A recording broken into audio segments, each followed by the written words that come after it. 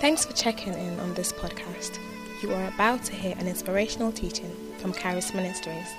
If God has used this ministry to bless you in any way, please take a moment and write to us at amen@charis.org. We are always inspired and blessed to hear how God is blessing people all over the world through what He is doing here at Charis. Also, if you would like to support this ministry financially, you can do so online at charis.org so we can continue making podcasts such as this available free of charge.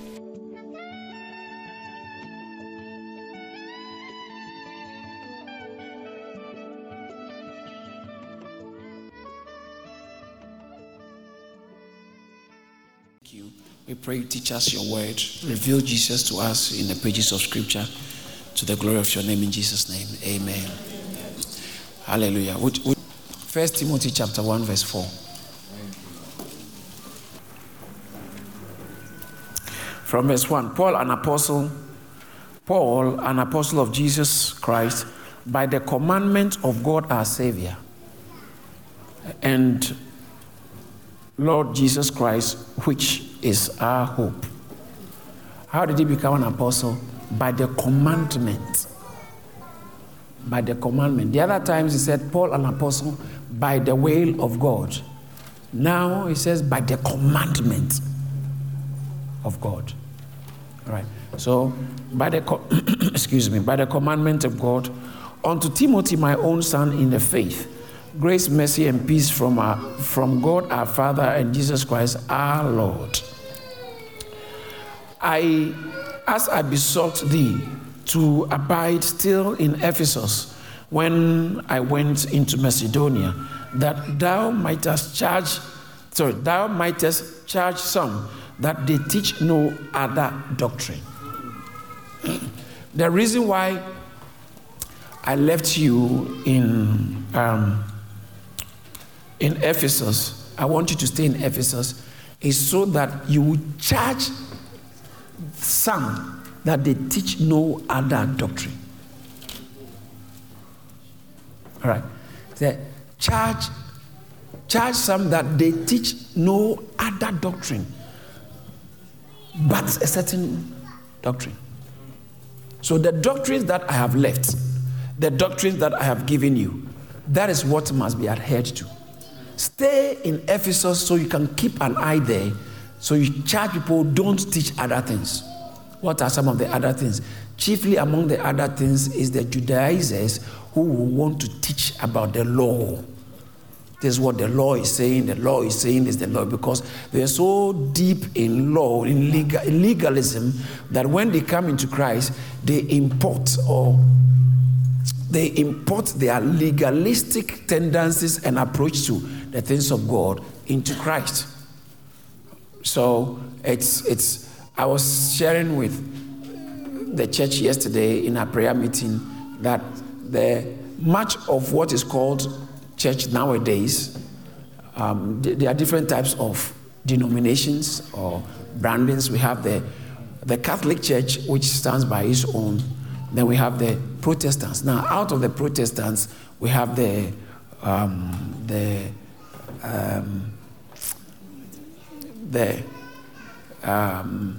what we call the Protestant. We have the evangelicals. Okay, and then just the liberals. They are all the Orthodox churches, that is the standard mainstream churches like Methodist, Church of England, Methodist, Presbyterian, and all. They are very good churches. All right, they came out of, they decided not to be following the tradition of the Catholic Church. Okay, all right. So let me not go into, because some of you, it's too deep into you. Say, see, this is what I don't know. All these churches, they attack. No one attacks any church. He said, just teach them that they teach no other doctrine. Yeah. That's what I'm talking about. That's what has brought this. Because there are some other doctrines. Go put it on the screen. Now, verse 4 says that neither give heed to fables and endless genealogies. Some of the translations use myths. Yeah. All kinds of stories. You don't know where it's coming from. And endless myths and endless genealogies. Okay, give me King James back, please. So neither give to fables and endless genealogy. This one gave birth to this and this, endless. And I believe that he was talking about these Judaizers from the Old Testament. This, all full of traditions. And what do these genealogists and myths do? They minister questions, but genuine teaching is supposed to minister godly edifying, which is in faith. So, godly edifying. Now, the reason why I said change from the amplified, can you give me amplified, please? Take note of the godly edifying. Nor to give importance to or occupy themselves with legends, fables, myths, and endless genealogies, which foster and promote useless speculations and questionings rather than acceptance in faith of, watch this, of what? And divine trainings that is in faith. Let's all say God's administration. That's actually, when it said godly edifying, the word translated edifying in King James, which is rendered God's administration, is the oikodomia.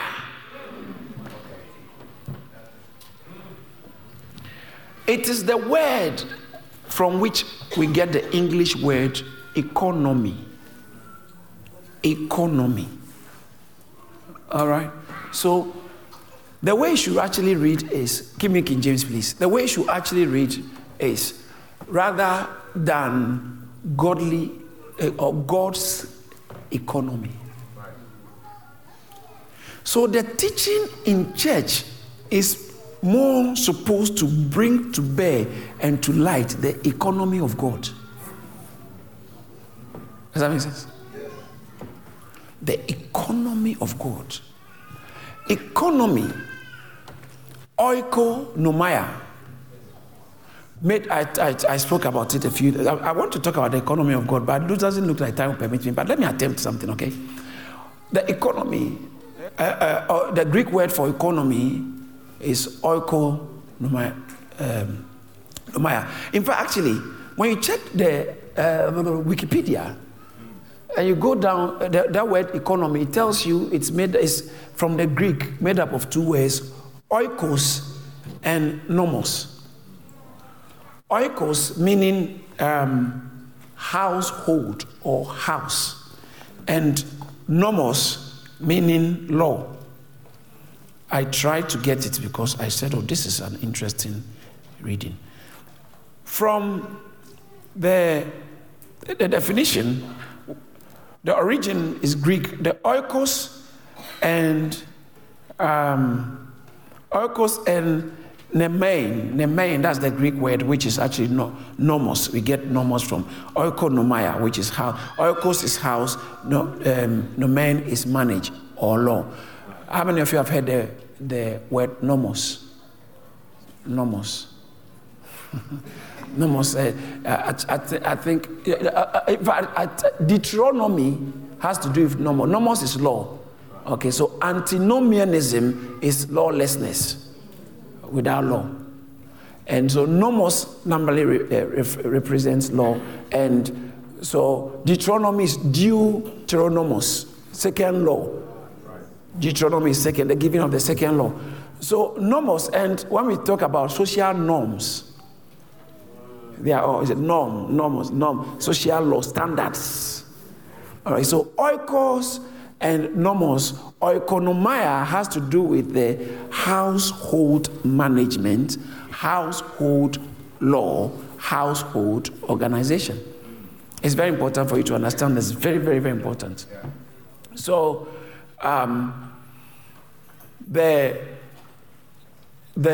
when it says that God's economy or God's household law, what exactly does he mean by economy? In fact, I was trying to look for the meaning of economy. I just said, since I'm talking about this, it was, the dictionary gave me some interesting meanings, But actually, the nomos is here. I just found the nomos, which is law or custom. All right, nomos means custom. Oh, the dictionary definition of economy, amongst the others, is careful management of available resources. What's economy? The careful management of available resources. So you must have economy in your house. Household economy. You can't go and buy that flat screen TV because your wife says that, we can't afford it. So you have to manage it well so that the children can have their shoes. Because children tend to have many shoes as they grow. Usually wives tend to know that faster than husbands. If you have a wife who doesn't notice those things, it's a concern.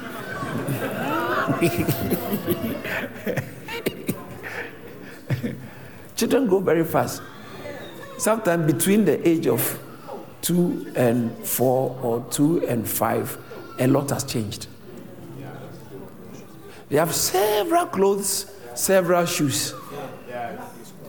And you bought a shoe for your child when he was 3, and 2 years later you say, I bought him a shoe. It has changed. Get ready to buy another winter coat next year. Or this year actually. Because last year's own will be too small now. So management of the careful management of available resources, that is economy. So when we say someone is an economist, he's supposed to be able to look at the available resources and manage it. Okay, this can go here, this can go here, so that everything stays in a good balance. That's what an economist is supposed to do. So economy is not so much about how much money you have, but as to the management of the money that is available for everything. So when we talk about God's economy, God's household economy, in some translations, it is rendered God's administration. Like we saw, I think we saw in the Amplified, isn't it? Yes, God's administration. It will be interesting for you to know what this God's administration is. Now, there are quite a few places the Bible has used the word economy and it has been rendered slightly differently. So, for instance, in Ephesians chapter 1, let's do some quick run through the scriptures on economy, then probably I see where I can end and continue. Ephesians chapter 1, verse 10. All right, I'll show you where economy appears again. That is in the dispensation of the fullness of time, he might gather together in one all things in Christ, both in heaven and which are on earth, even in him. Now, this word, dispensation. Dispensation is also another word. Give us Amplify. Let's see how I puts it. Is it Amplify? He planned for the maturity of the times and the climax of the ages to unify all things and head them up and consummate them in Christ. Now, when we talk about the economy of God, it has to do with his plan. God's household management plan. The plan it's over a certain period of time. Okay? And then in Ephesians chapter 3, verse 2, look at Ephesians chapter 3, verse 2. You see that word has appeared again? That word, dispensation. All right. Let's all read from the screen. Let's go.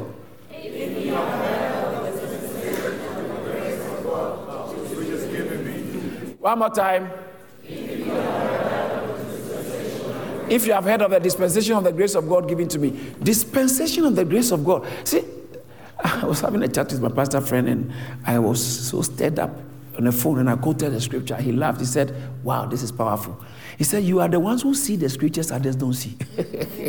That's very funny. You know, there are some scriptures when you read just, move on from that. You understand scripture. Sometimes you just read in the Bible, you just take it and just move on like that.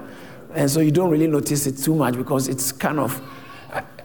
this is one of it. When you are reading, can you imagine you are reading your Bible and you are using King James?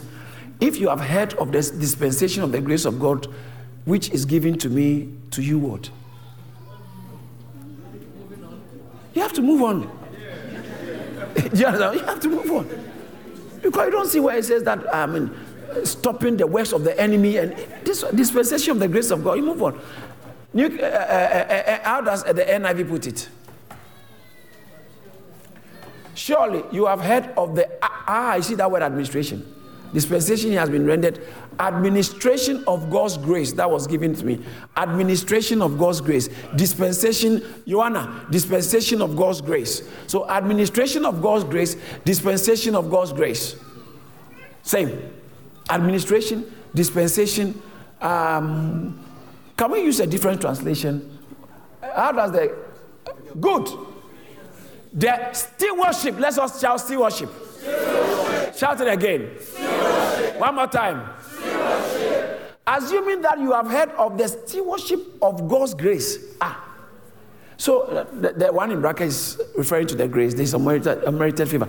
The stewardship of God's grace, the dispensation of God's grace, the administration of God's grace, and all that word, stewardship, administration, dispensation, is the same Greek word, economia, economy, God's economy.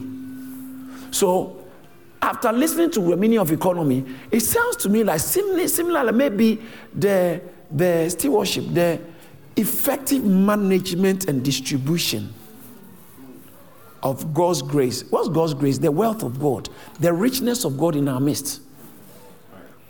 God's plan from eternity past. That's where this whole thing is going. God has always had a plan. That is why he says that teach them, warn them not to teach other things apart from the economy of God. Why don't we know about the economy of God? You can't be a Christian and not know about God's economy.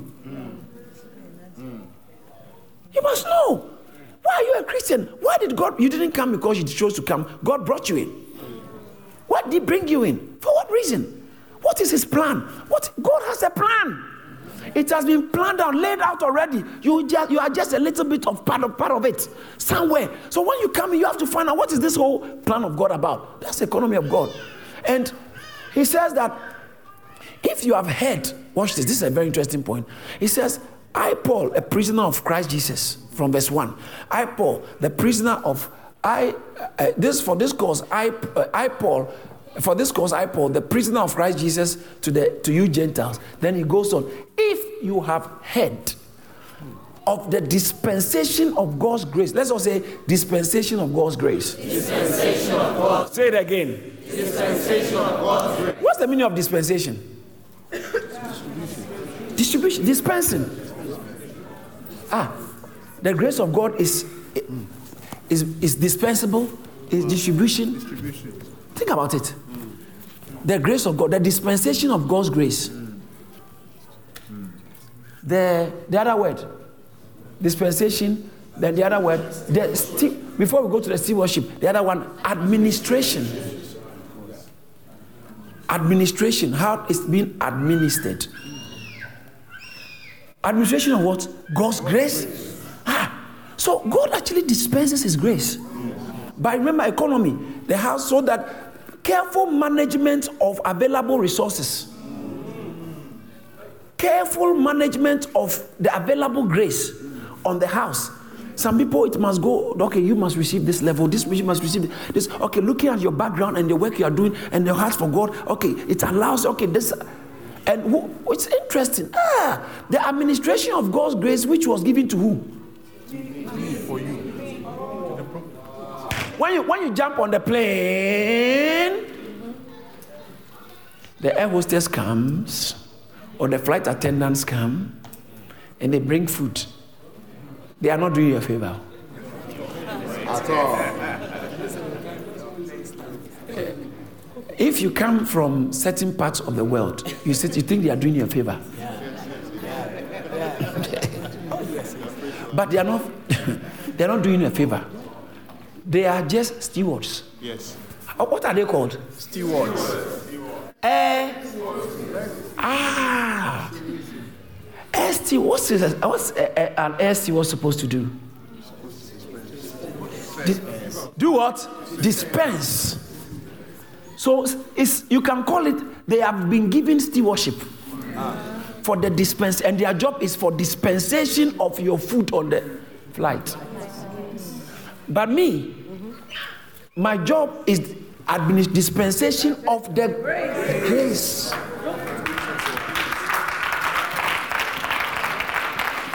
Dispensation of grace given to me, not for me to keep. No, for you. Yes. So if you don't come, you have got your grace. You have to come for it. I've got your grace. I've got your grace. I've got your grace. I've got your grace. I've got your grace. Don't wait for emergency before you start coming. No, the GP is there. Don't let this pain develop into a cancer that you are being rushed to hospital or coma. No, you should have gone to the GP long time ago when you started feeling that issue. Because the GP is there. The government have put the GP there for you. Even if you are on benefits and you need medication, you go to the pharmacy or dispensary, they will give you something. He said, so when you go on the plane, the food they give you, or depending on what kind of train you are traveling in, first class, Eurostar, first class, they bring you food. They serve you sometimes snacks. When I went to Scotland, they brought snacks. They didn't bring food. I was very disappointed. on the train. So they are stewards. Right. Who am I? A steward.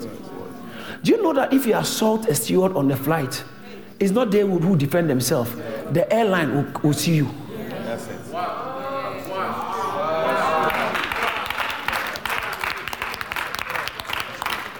If a steward is not behaving well, you can't discipline a steward. You can't discipline somebody's employee. That's it. Why are you busy trying to butcher a pastor? Did you call him? Did you call him? Don't you, because his boss will not take it lightly. No. Because they said, in fact, you go to some place, I think normally where you take tickets and they always put a notice there. Any assault against our staff at the train stations, we will prosecute anyone who assaults either verbally or physically. Will prosecute you heavily. Who? Not the staff, the company that employed him.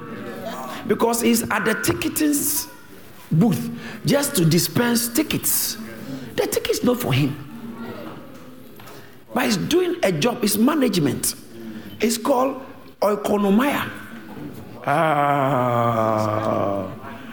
Paul said, if you have heard about the dispensation of the grace of God that was given to me for you. So when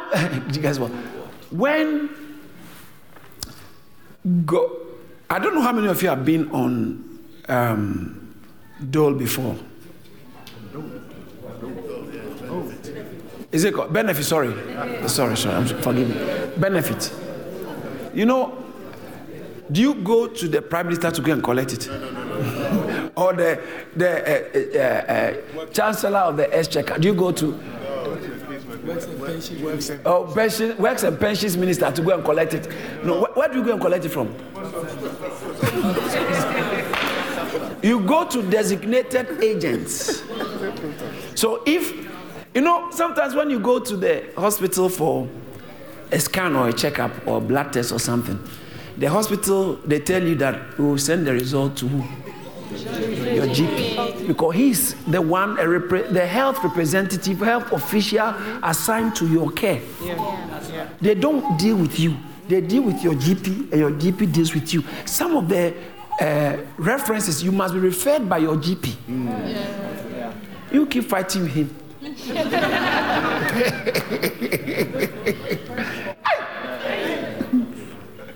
You understand what I'm saying? So, spiritually, when God has grace to dispense to you, He doesn't bring it directly to you. Wow.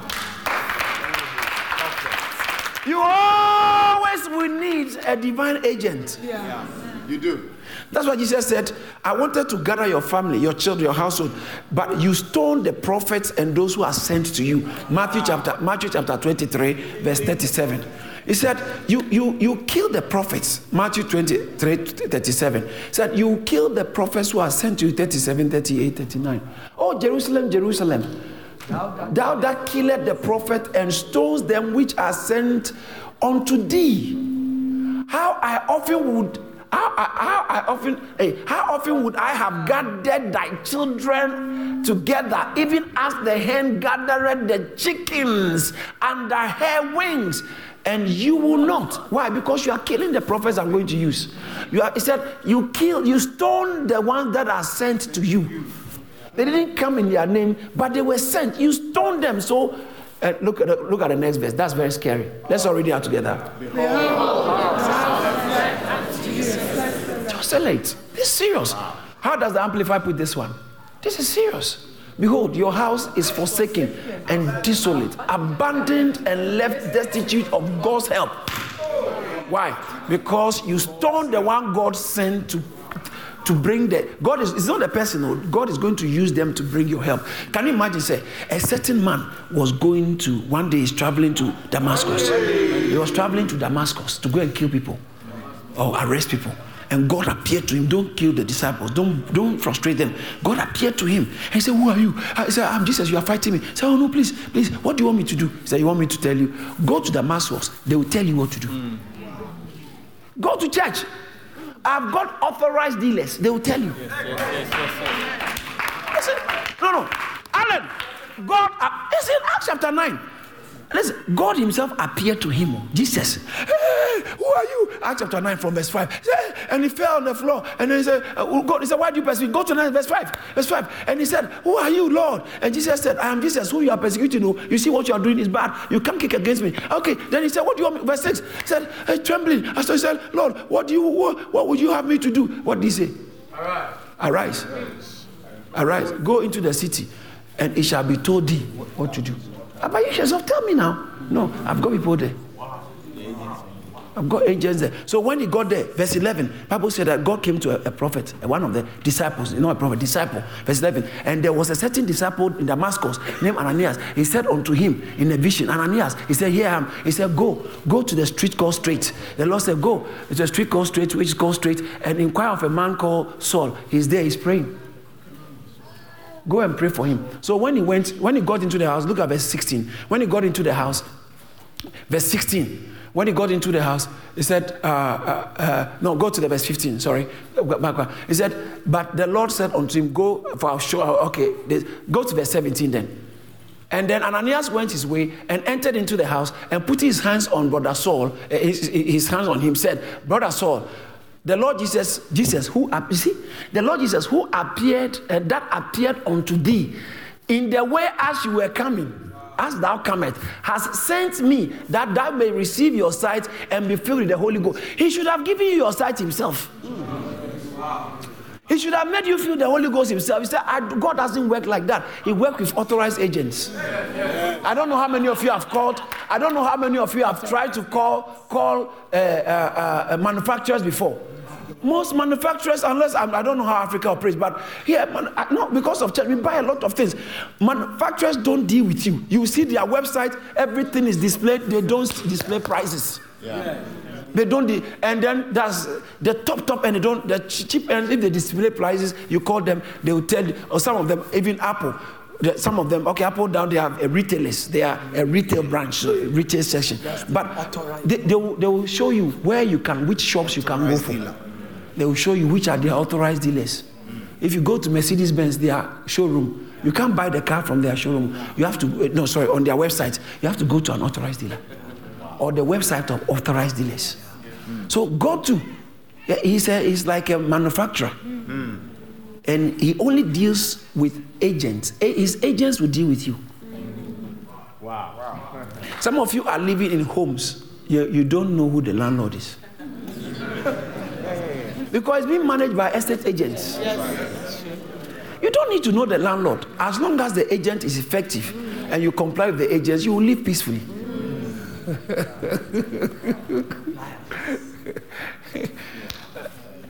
May it suffice for me to announce to you that we are authorized dealers of the divine mandate, the grace. And what do we dispense? Grace. Look at chapter 3, verse 9 of Ephesians. Chapter 3, verse 9, Ephesians. You will not miss your grace. See, that's why I don't see why you should suffer unnecessary mishaps when you have a pastor. Okay, some people have a pastor, but they are not being pastored. Some people go to church like the way they will go to the supermarket, thinking they are doing the church a favor. No. GPs never beg you to come. You will know when to go. All right. What did I quote? Ephesians chapter 3, verse 9. Okay. What does it say? Let's all read from the screen. Let's go.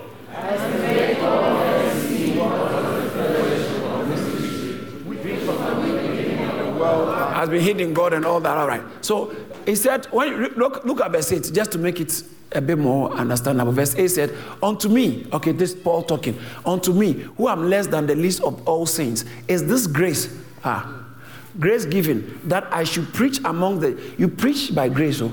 Yes. You preach by grace. Don't tell me I'm a very good speaker, so I can preach. You kill people.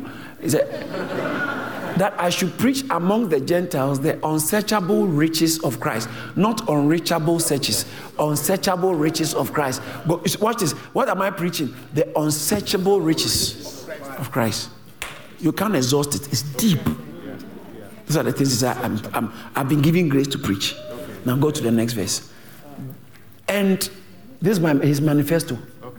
His assignment in life, to preach themselves and to make all men see the fellowship of the mystery. What is this fellowship of the mystery? Amplified. And to enlighten all men and make plain to them what is the plan. Say plan. Plan. Fellowship of the mystery, you call it plan. Regarding the Gentiles, regarding the Gentiles and providing for the salvation of all men, of the mystery. So instead of using fellowship, here is use the plan. NIV. And to make plain to every man the administration of this mystery. The plan, fellowship, administration. Okay, very interesting word. Is it New King James? Does it use the same word? Let's see New King James. What is the okay? So New King James uses the same word. New American. Do you have New American Standard Version? Okay, so the New American Standard Version uses the dispensation of the mystery. Is it not the same dispensation? That word is the same as the economy or economia. The economia can be translated fellowship, can be translated stewardship, administration, and then what? Dispensation. Let's try it again. It can be translated what? Stewardship, administration, dispensation, and what? And fellowship. Okay. SADF. S, stewardship, administration, dispensation, fellowship. Stewardship, administration, dispensation, fellowship. It's all the economy. And actually, when we say that the economy, when we say that it's left one fellowship, when we say that when we talk about God's economy, it's actually God's, watch this, God's household administration. So what does that mean? I'm going to tell you what the plan is, okay? Right. Because God has a plan. What is this plan? You think it's to make you get a husband? Oh, no. No, that's not the plan of God. It's all covered under the plan. But that's not the plan of God. What's the plan of God? For you to get some money in your account? No, that's not the plan of God. is called the eternal plan of God. He planned it before you were born. He planned it before you were born. That's what the economy of. We have to find out what is this God's economy. What is God's economy? And it's called the household economy. Household. I'm losing a lot of people. People have started sleeping on me now. Pastor, what Sunday morning? Look at this. What's kind of economy? Economy. Stewardship and all. What is this?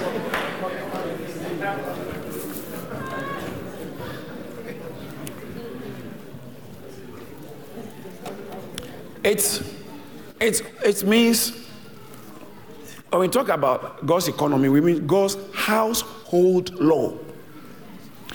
God's household administration. I like this other word, household management. I think so long as I'm concerned, to the best of my knowledge, Auntie Justine has quite a sizable family. Am I right? 7 plus 1, 6. Yeah. And then your husband, 7, and yourself, 8. So it's a large house, and they are not children. So you can imagine when it's time to go to church, bathroom management. So no, in a house like that, even your house with 4 people, everything must be planned well. When my wife is cooking, if I like a lot, let's say I like a lot of hot sauce, and one of my children doesn't like it, my wife must factor that.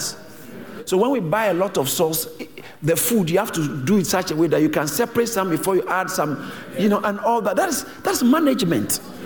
So that everyone will eat and feel, effective management of a household. Now, when we talk about household here, we are not talking about a small flat. When we talk about a household, in those days, like a Buckingham Palace, large houses which have all kinds of servants, all kinds of stewards, and all that. And the master who oversees everything makes provision, and the stewards make sure that these ones are getting their own, the horses are eating, the dogs are eating, the gardener is eating or is getting the tools for the gardening. Everything is being managed well, and the house keeps flowing, everything goes well. Now, that is what we call a household management. How many of you know that God has got a house? Yes. Household. God's household administration, God's household plan, household management, and then household government. Actually, that's what our government is supposed to do.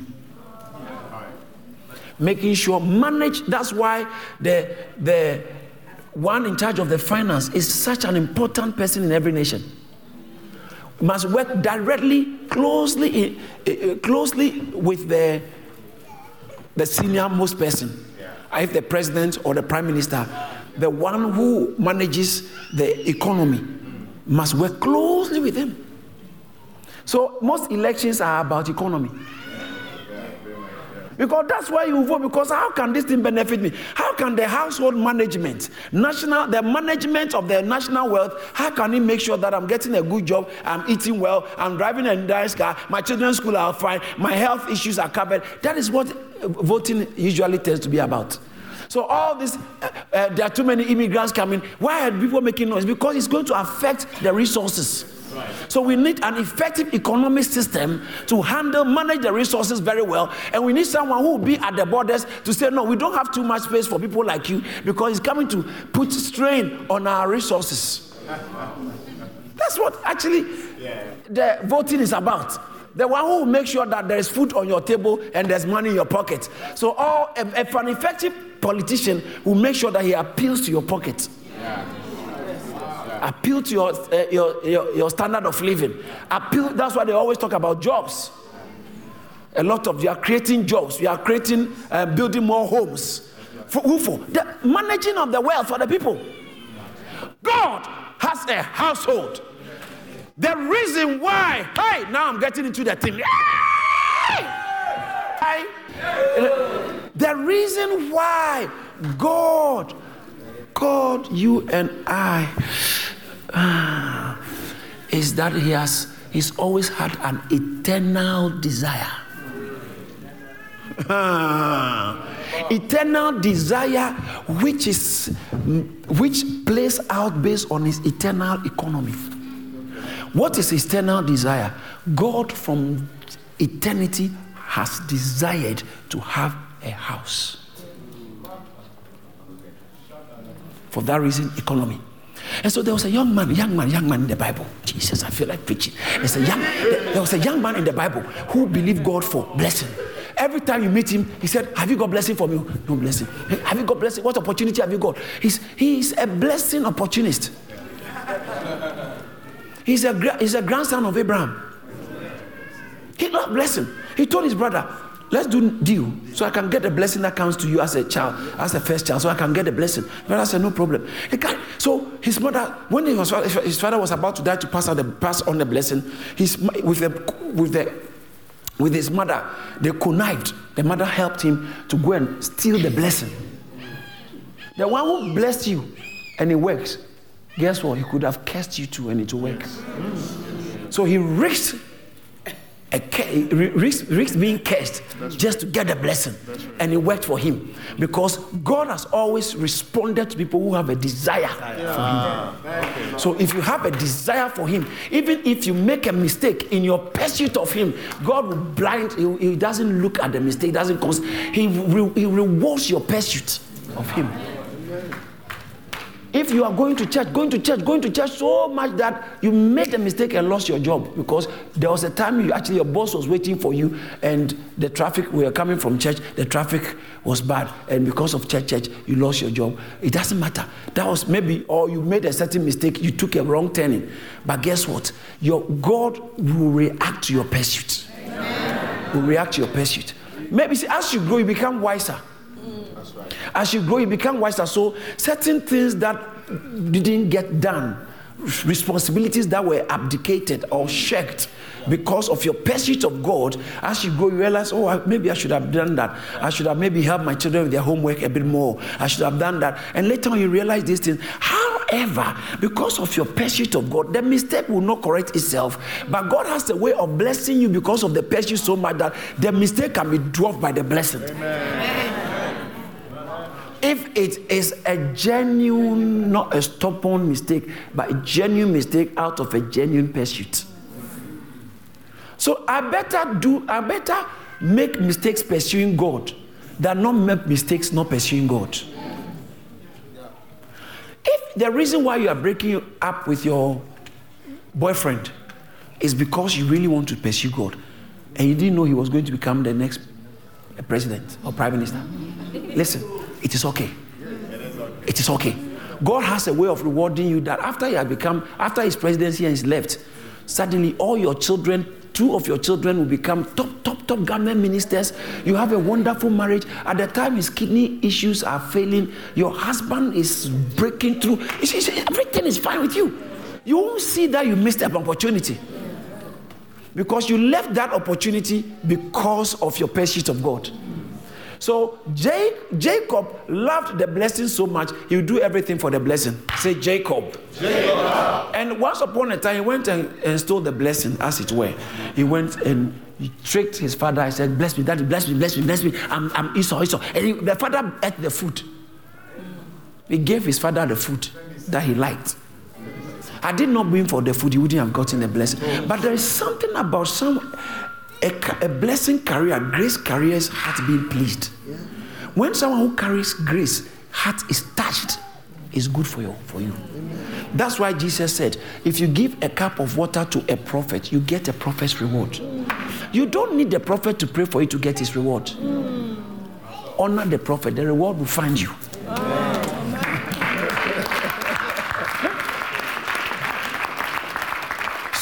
So he gave his father the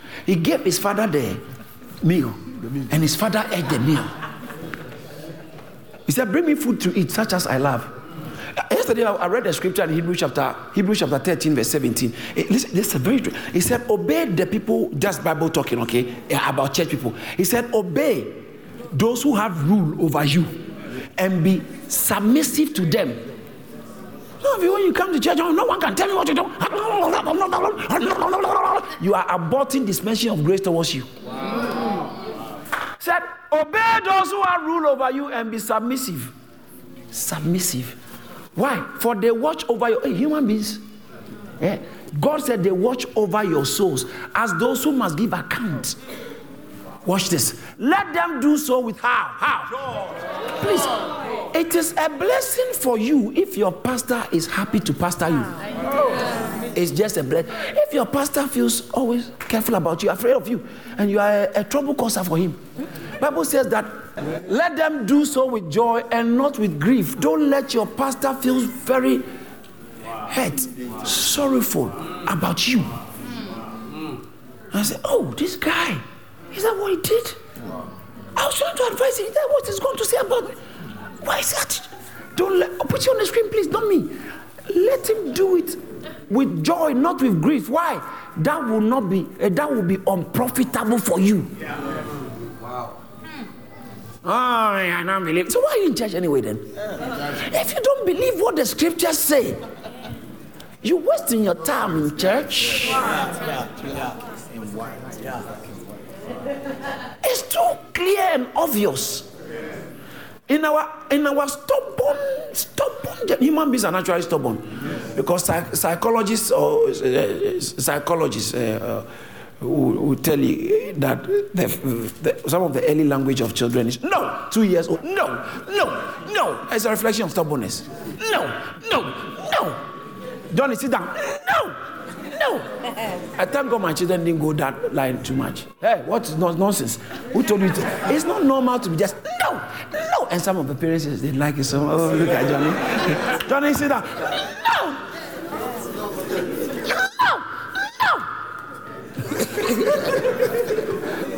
I train. Help the child not grow in rebellion. Because the reason why people end up in prison is this is one of the reasons. The reason why people can't stay married is rebellion. The husband can't be submissive to the wife can't be. Yesterday I said, some people want to be wives, but you don't have any element of submission in you. It's not a wife, you want to be a partner. The definition of a wife is someone who can be submissive. Thank you. All you know is make up and do up. Hairstyles, all kinds of stuff. Huh? Yes, yeah. And then you like Michelle Obama, women empowerment, career advancement, yes, freedom. You can't even be a wife.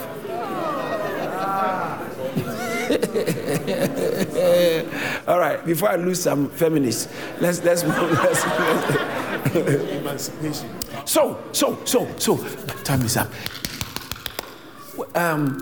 So he said, do it so that they do it in joy. So if the man of God has joy in his heart and begin to bless you. There are some people in the church, when I see them, my heart is pleased. Many of you here. Some are average. I just look at them. Hello, how are you? It's nice to see you. Praise God, praise God. Others, if somebody asks me, what are some of your problems? This person.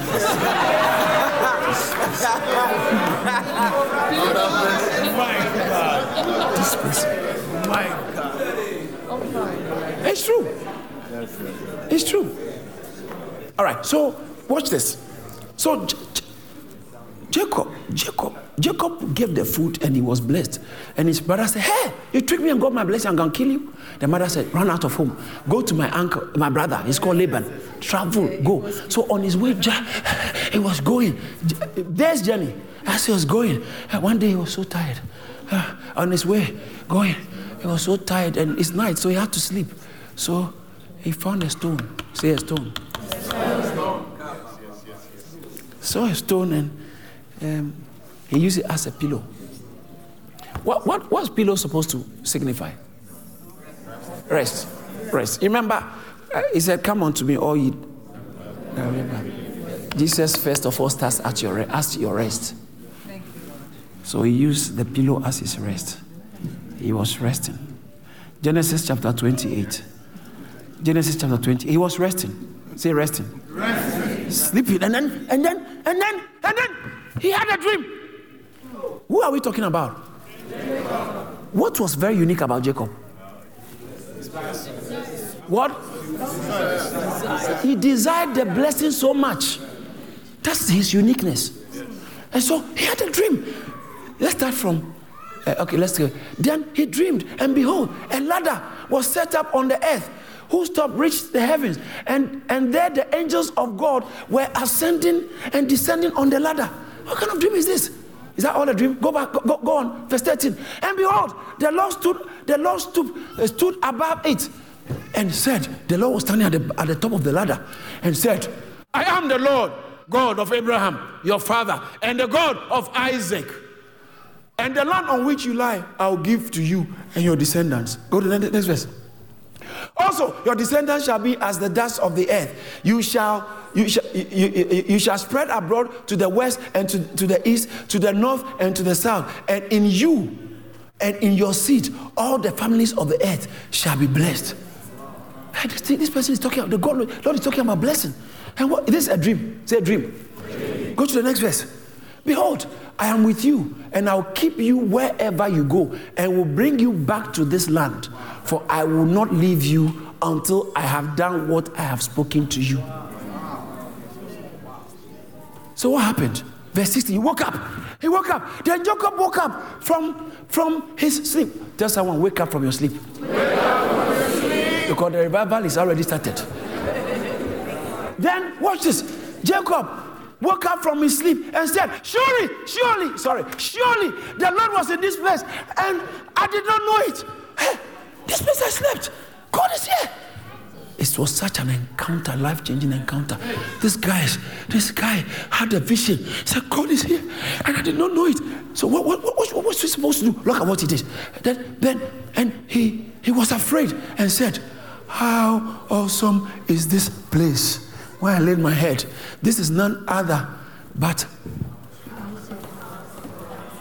house of God, and this is the gate of heaven. Watch this. I have my time. He said, the house of God. But he never lived in a house. I told you some time ago, he never lived in a house. His father never lived in a house. His grandfather never lived in a house. And they only lived in tents. Why didn't he even say the tent of God? And then number two, what makes him think God has got a house? Because, think about it. Would you ever say the house of a cloud? Cloud has not got a house. Cloud is there. So why would you say this is a house of something that is intangible? Joe, are you getting it? Something that is intangible, something that is ethereal. A house of God. Where did he get this concept of house from? And then where did you get the concept that God must some way have a house? Did I tell you the economy of God? Didn't I tell you God's interest? Didn't I tell you God's interest from Genesis, from the beginning, was to have a house? This guy, because of his heart disposition, when he woke up, he was dreaming, but when he woke up, he had a revelation that this is a house. It's a house of God. Must God have Abraham? I bet you Abraham never knew about God's house. Isaac never knew about God's house. But Jacob got to know. Abraham never pursued the blessing. The blessing came to him.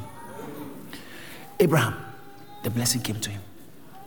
And guess what? We never saw in the Bible Abraham blessing anybody. Isaac never pursued the blessing. It came to him. And we only saw him blessing once in the Bible, and that one even blessed wrongly. Blessed the wrong person. But Jacob, read the last stages of his life. He actually blessed Pharaoh. He blessed the world. He said, in you shall all the earth be blessed. He blessed people. And then his 12 sons, when he met Joseph's children, he blessed them, Ephraim and Manasseh. And then his 12 sons, before he died, he said, I can't die because I'm a blessed. I bless people.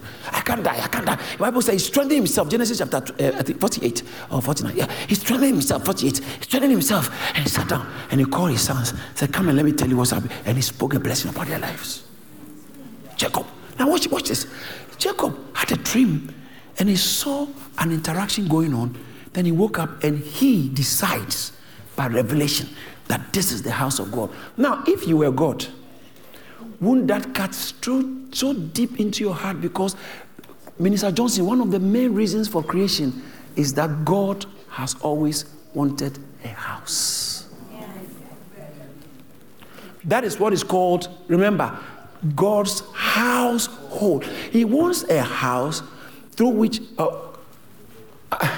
so what does the house of God consist? I'll show you in a minute. Are you interested in knowing? Yes. But can we finish this man's text, then I can show you? Because I just want to draw attention to, you at least have an idea about God's plan, God's intention, and we can develop it later. Now, look at it. The same text. Verse 18. And look at what he did. Verse 18. Then Jacob arose early in the morning and took the stone he had put at his head, set it up as a pillar instead of a pillow. Now he said, you are not going to be a pillow, you are a pillar.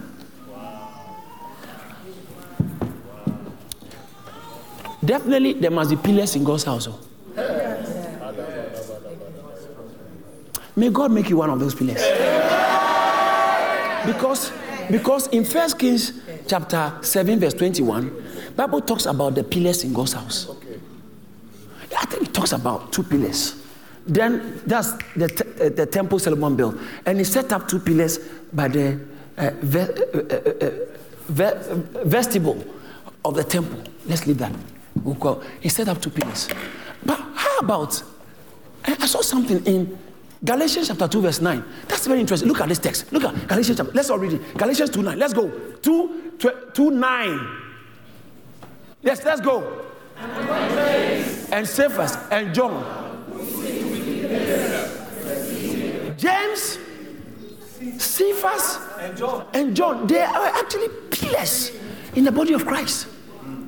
Oh, so God actually has intention of pillars. Maybe one day I'll show you the significance of pillars. The pillars. But let's we got to move on because of my time. The pillow, his pillow, the stone is used as a pillow, he turned into a pillar. And then when he turned it into a pillar, Genesis chapter 12, verse 17, so 28 verse 17 said, and he was afraid and said, he turned a pillar and poured oil on top of the stone. Ooh, oil, stone and oil. I've told you already, the Holy Ghost must come on the stone. But I want to show you something. Go for it. And he called the name of the place Bethel, but the name of the city had been Luz previously. You know what Bethel means? The house of God. He called the name, this is the house of God. Do you see Jacob? He has established a place on earth as the house of God. Abraham couldn't do it. Nobody in history. This guy went straight into the heart of God because God's program for creating human beings was to make a house. You read the Bible. See how the Bible ended. He said that the tabernacle of God, Revelation chapter 21 verse 3, he said, behold, the tabernacle of God is with men. Watch this. This is how it's ending though. He said, and I heard a loud voice from heaven saying, behold, the tabernacle of God is with men, and he will dwell with them, and they shall be his people, and he himself will be with them and be their God. The mingling, oh man.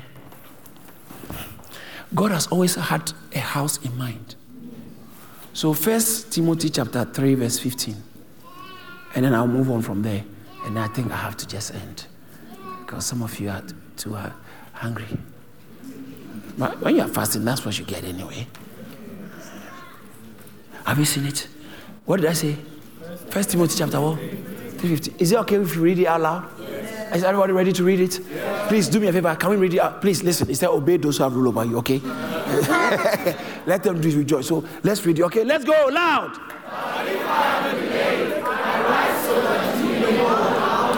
No. It's not loud enough. It's not loud. Let's go. Let's start again.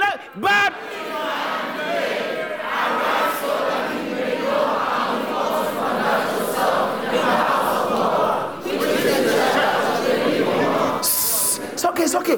He said, so that you know how to do what? Conduct. Where? In the house of. And he said, what's the house of God? The church.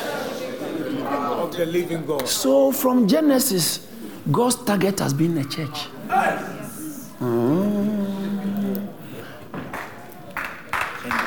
And it's the pillar and the ground of truth. That's another thing I'll talk about another time. So when Jacob said, this is the house of God, he keyed into something no man has ever seen. No wonder, can I tell you something? No wonder the entirety of the Old Testament was all about the prophecies he gave. Everything, the activities, the history of the Old Testament was what Jacob spoke about before he died. After him, God didn't need to have God of Abraham, God of Isaac, God of Jacob, and God of somebody. It didn't matter anymore. Wow. Jacob, he's found Jacob. So greater part of the book of Genesis was dedicated to Jacob. Abraham had a few chapters, quite a significant, about 12 chapters. Isaac, he had 2 chapters because he didn't do much. But he was a son, so that's why he just. But Jacob had the rest about him and his sons. And no one ever suffered like Jacob. Tomorrow, God willing, I will talk about the death of Rachel and the birth of Benjamin or Benoni, depending on where you stand. Jacob went through a lot. His only daughter was raped. His beloved wife, he worked for 14 years to get a wife. Can you imagine? He could have been deported within that time. Some of you, after 3 years of being UK, you got a wife and now regularize.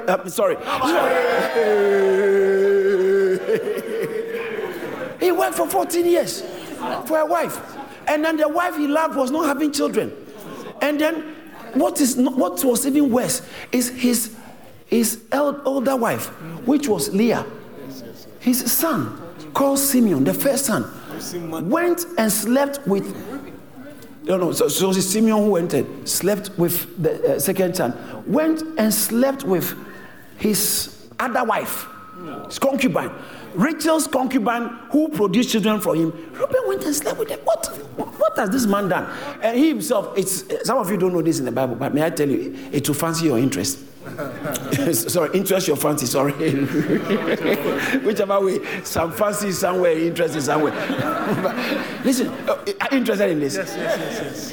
Do you know that Jacob went and slept with one of his daughters-in-laws? You don't know.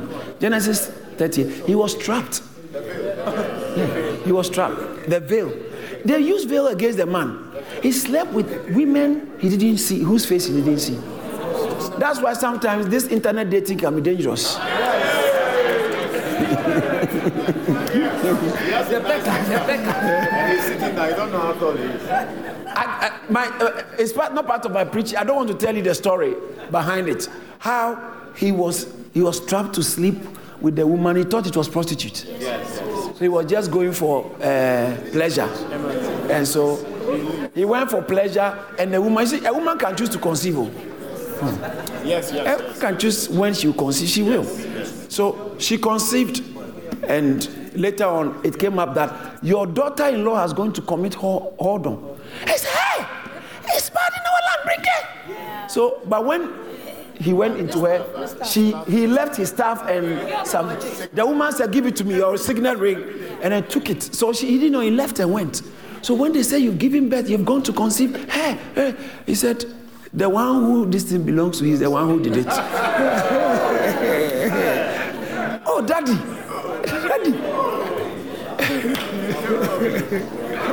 Oh, no, take it off. Let people go and read it for themselves. It's in the Bible. Jacob, why must he go through all this? His beloved son was taken away into slavery. He thought he was dead. And then the last one he loved most was also taken away. Oh, that man was. But God was breaking from stage to stage. God was breaking. By the time the chapter was ending, he was such a tamed man. When he met Pharaoh, the first thing he did was blessing him.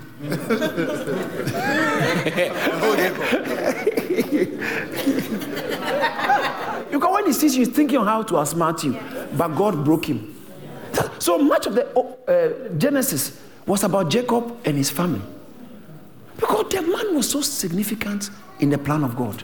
Then there's a young man also who shows up somewhere in their bloodline called David. He was prosperous. He sat down. He told the prophet, come, my house is nice. I live in a posh house. I want to build God a house. 2 Samuel chapter 7, verse 14. He touched on something. He touched on it. He said, I want to build God a house. The prophet Nathan said, do what is in your heart. But when he went, God came to Nathan. He said, tell him it's not for him to build me a house. But because he has decided to build me a house, he said, me too, I'll build him a house. Because when you make Bethel your target, Jacob prospered so much, he forgot the house of God. He was prospering. And he got to a place called Shechem. Genesis chapter 33. And he bought a land. He built an altar. But I dare you, Genesis 33, verse 18, that was, I dare you. He called the altar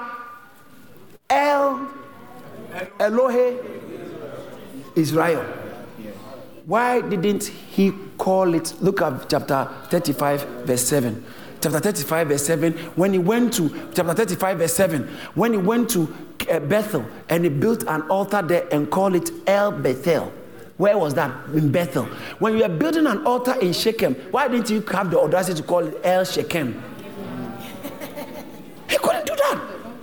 Because God won't back it. So he just called it the God of Israel. But when he got to Bethel, then God came to him in Genesis chapter 35, verse 1. He said, get up, arise, you and everybody, move to Bethel and go and build me an altar there. Bethel. If not, that's why he said, that's why he said, for God is not unrighteous to forget your labor of love. Hebrews chapter 6, verse 10. God is not unrighteous to forget your labor of love, which you have shown towards his name. How? In that you ministered to the saints, and not once. You are still doing it. God can't forget your service. Some of you don't have any usefulness in the church. Are you serious? You have to plan to exit that kind of state. Exit that uselessness. Yes. It's a serious thing, no? I'm telling you. You see, if a pastor is trying to pamper you so that you can keep church, he won't tell you these things. But if you choose to be offended, it's even better for us. But listen, you must be useful in God's hands. Because our bishop said, when you die, God will not going to ask you how good was your job. God will not going to ask you how much were you earning. God is going to ask you, what did you do for my name in the church?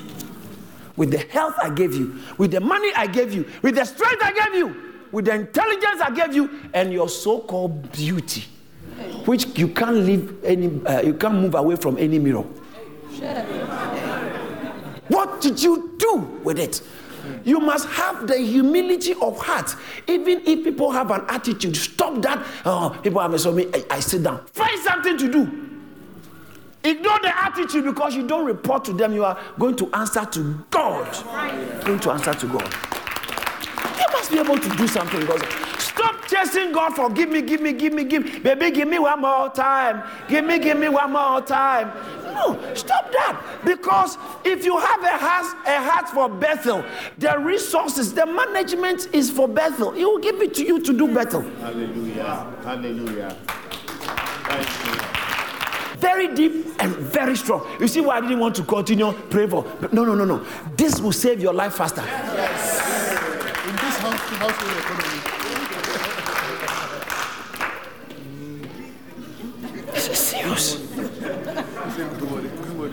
Someone getting me? This is essential. Jacob had an encounter. He saw God's house. He said, this is God's house. Then, and even what, he didn't see a structure. So what made him say this is God's house?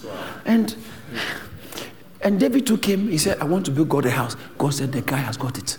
He said, because of this, you are the only one whose dynasty will outlast any human being on earth. Up to now, even his physical dynasty, natural dynasty, outlasted all other dynasties ever. But that's not it. Jesus, is he not the King of Kings? Yes. And is he not the Son of David? Yes. So up till now, forever and ever, David will have someone from his seed on the throne. Why? Because he wanted to build God a house. That means he touched the depth of God, because God has always had a plan about his house. So God looked at him and said, you got it. You got it. What is God's economy? I will say something you won't understand next week. I'll explain it. His eternal economy, his eternal plan is to dispense himself in Christ into us, so that we will become his people, his house, for the expression of God himself on earth. You see, I told you you understand it. I told you.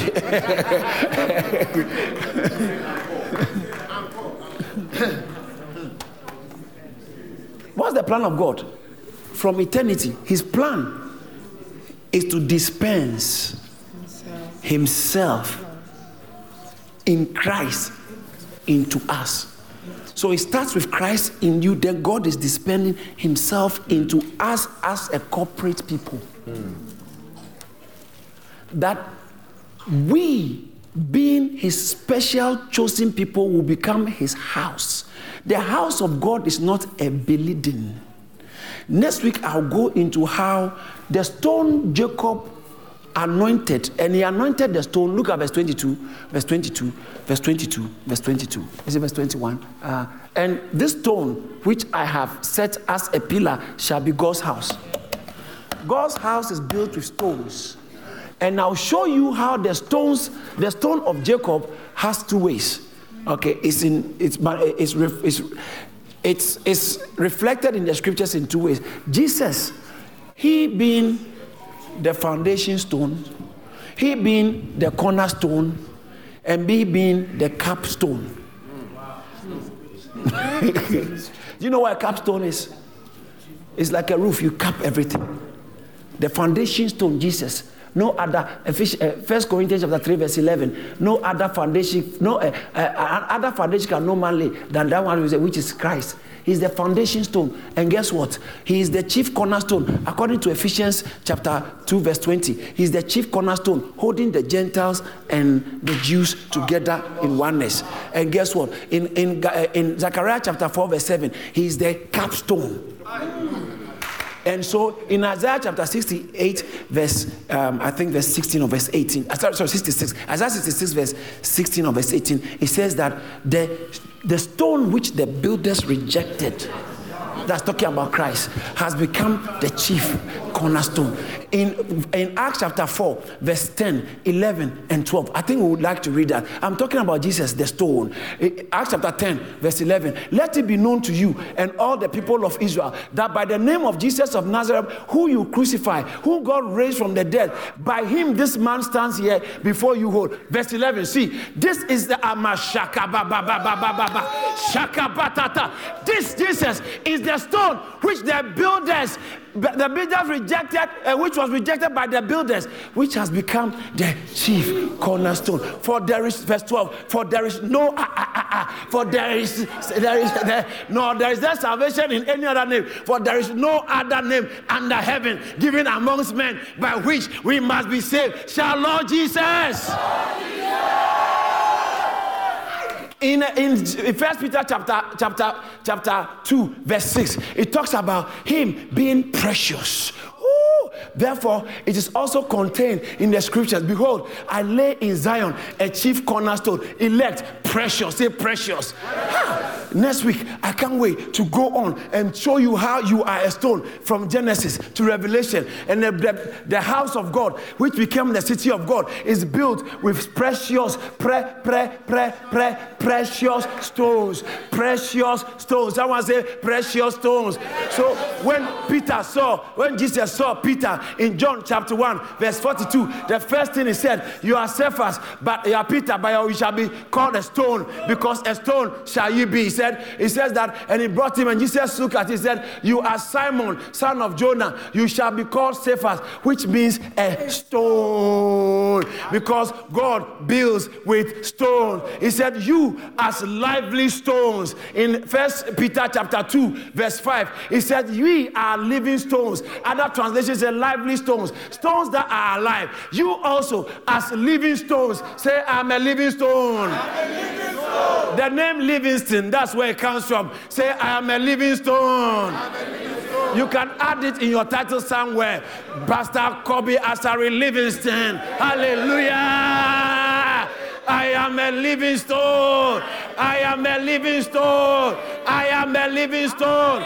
That has been the economy of God. Watch this. You can't build the house of God with anything but by the living stones. And so Jacob had only one stone. He took the stone, set it in place, and he said, he anointed and said, this is none other, but this is the house. He pointed to the stone. In Genesis chapter 28, verse 22, he said, this is the house of God. And we learned in New Testament that the house of God is the church. Yes. What is the economy of God? The economy of God is his eternal program to work himself, dispense himself, issue out himself. I went so far, I didn't even get to tell you about how Paul says that the stewardship was given. This stewardship was given to me. Some translations use commission. In Colossians chapter 1, verse 25, he said, this stewardship was given to me. The stewardship of dispensing of God's grace, God's economy, this coin. He said, of which I became a minister according to the stewardship of God, which was given to me for you to fulfill the word that God. I was made a minister. I was made a steward. Minister according to the stewardship that was given to me. I am supposed to be dispensing something for you. That's why he said, woe is me. Okay, yeah, so that the word of God will be fulfilled. That's why he said, woe is me if I preach not the gospel. 1 Corinthians. Can I quote this last one and end? 1 Corinthians chapter 9, verse 16. I'm going to verse 17. Next week I'll pick it up from the house of God, because it's too much I have to say about the house of God. So you will know that from eternity, the thing is a house. That's why Jesus said, in my Father's house. In my Father's house. Jesus himself, he came as the tabernacle. And then, so when they said, what authority should you give us? He said, destroy this temple and I'll raise it. And he was talking about his body. He was the temple of God when he was walking amongst us. But when he died and went, we, the church, have now become the... So in 1 Corinthians chapter 6, verse 6, chapter 3, verse 16, he said, don't you know that ye are the temple of the God, and the Spirit of God dwells in you? And then he spoke about how you should be careful what you build with. Precious stones. And in Revelation, I can't postpone things the way I should. But I told you I was quoting the last scripture. Which one was it? 1 Corinthians. Did I say 1 Corinthians? Yes, I'm coming to that one. But before I do that, Ephesians chapter 2, verse 20. Verse 22, I'm sorry. Ephesians chapter 2, verse 22. Sister Jacina, do you know what Ephesians 2, verse 22 says? It says that there a house that grows. A building that, it says that in whom ye also are builded together as a habitation of God through the Spirit. Go to verse 21. Let's start from verse 21. Let me show you something. In whom all the building fitly framed together grows into a holy temple of the Lord. Go to the next verse. Give me New King James. I prefer New King James. In whom you also being built together for a dwelling place of God in the Spirit. We are the dwelling place of God. God lives in us. That's always been the plan of God. He's not interested in just living in heaven. He created us so he can live in us, amongst us. That's why Jesus came to die. That's why Jesus said, I'll build my church. The church is a building for God. It's a house of God. And now, so when God is in, that's the need for the household administration. We are a big family, and God is dispensing His grace and showing who does what grace comes through this one, and all kinds of things happen but you must start living the church life. You have stayed too far away from Bethel. You are born again, but you don't live in Bethel. You live in Shechem.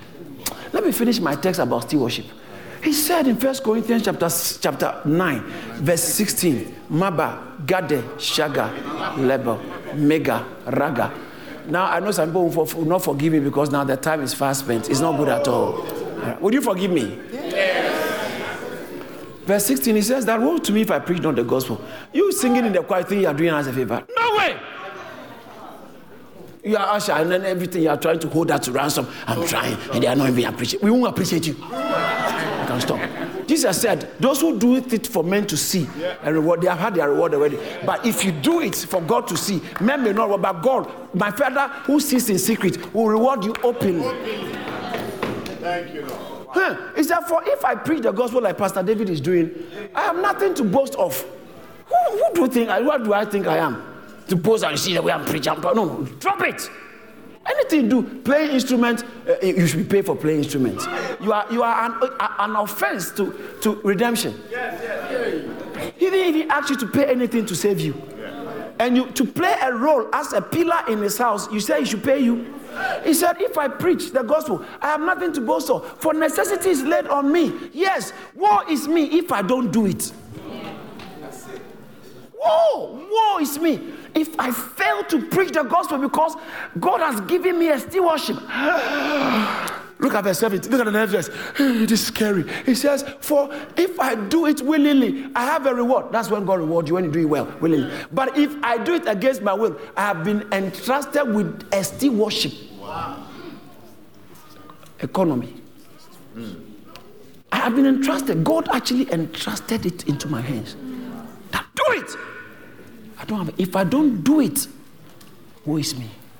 If I do it willingly, He rewards me with a good wife, with healthy children, with a good job, financial peace, good health. God rewards you as you fulfill your part of the church life. You see, there are things in the Bible. So those people who the Bible contradicts, they have not started. I don't waste my energy. I can't prove it to you, and I'm not interested. You can choose not to believe. Go. Yes. Doesn't spoil anything. Yeah. It doesn't discredit the Bible. You are too insignificant to put to question the deity of God. You understand? So I don't really. It's not part of my calling to be trying to explain people. Just believe. I don't have time for that. I am like a John the Baptist. Repent and be baptized for the remission of sins. Oh, okay, I have to end. My pastor always reminding me of my time. So, the economy of God is for Him to work Himself in Christ into human beings, chosen human beings that will become His church, His house, the body of Christ, for the full expression of God on earth. So it's not about us, it's about Him, but we benefit. That's the economy of God.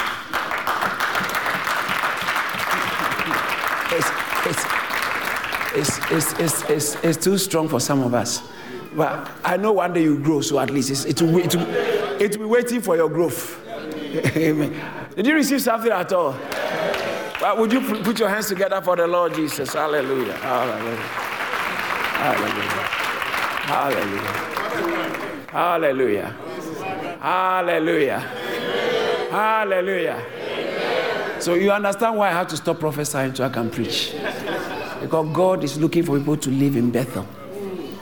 Because that's always been His plan. Not to bless you. Your blessing is waiting for you in Bethel. There's somebody here. I want to pray for a group of people. Please bow your heads with me. I want to go pray for a group of people here. You want to say, Pastor, pray with me. I want to start a new walk with Jesus. I want to start a new walk with Jesus. Pastor, pray with me. I know I'm a sinner, but I know God is calling me. I know it. I can't pretend about it. I'll be a hypocrite if I pretend. I know deep in my heart, this is the time. And I'm willing to obey God. I'm willing to open my heart. I'm willing to let him come into my heart and have his way. So I'll be a pillar in his house. Pastor, pray with me. If that's your genuine prayer, please slip up your right hand so I can see it and pray with you. God is going to start a new work in your life. You are destined for this moment. Your life will never be the same again. Amen. Lift up your two hands as a sign of surrenderance. And please say this after me. Say, Lord Jesus, I know I am a sinner and I've sinned against you. But I believe you died on the cross to save me. I invite you into my heart. I ask you to forgive me for my sins. Wash me with your blood. And from today onwards, I make you my Lord and my Savior. I will obey you. I will serve you. I will walk with you. Thank you for what you have done for me. In Jesus' name, amen. Father, I thank you so much for my sister. Thank you for the fact that she heard your voice. She has taken this step. I pray, make her a pillar in your house. I pray that let grace be dispensed into her, that she become a major influence of what you are doing in the life of others. I bless you and I rebuke the enemy on your behalf. In Jesus' name, amen. Thank you for listening. For more resources, please visit charis.org or call us on 0207 740 9960. God bless you.